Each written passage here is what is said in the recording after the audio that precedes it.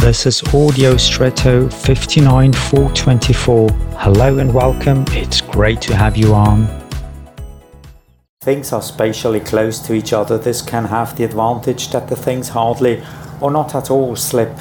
They give each other support and stability and thus protect each other from possible damage caused by external shaking and the resulting bumping against each other. In this case, closeness is mutually protective.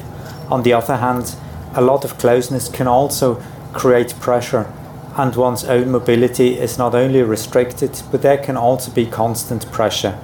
Proximity, distance and pressure are therefore interrelated and correlate with each other. Too much or too little of one brings a certain healthy balance out of equilibrium. This law also applies in relationships, and so unhealthy relationships can quickly develop and unfortunately remain or become worse.